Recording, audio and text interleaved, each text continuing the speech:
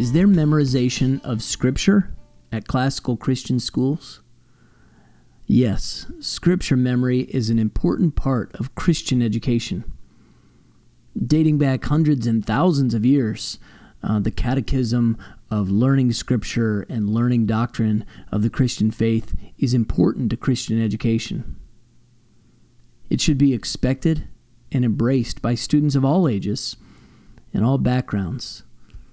Memory work, especially the memorization of Scripture from God's Word, is an inevitable tool for any well-educated citizen in the kingdom of Christ.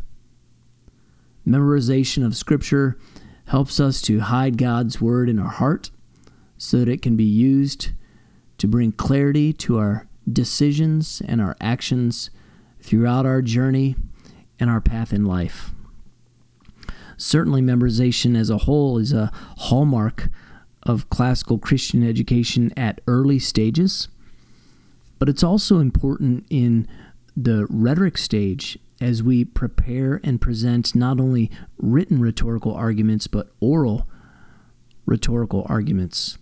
The memorization that we've done with Scripture helps us to enhance the memorization of other areas that we need in classical education.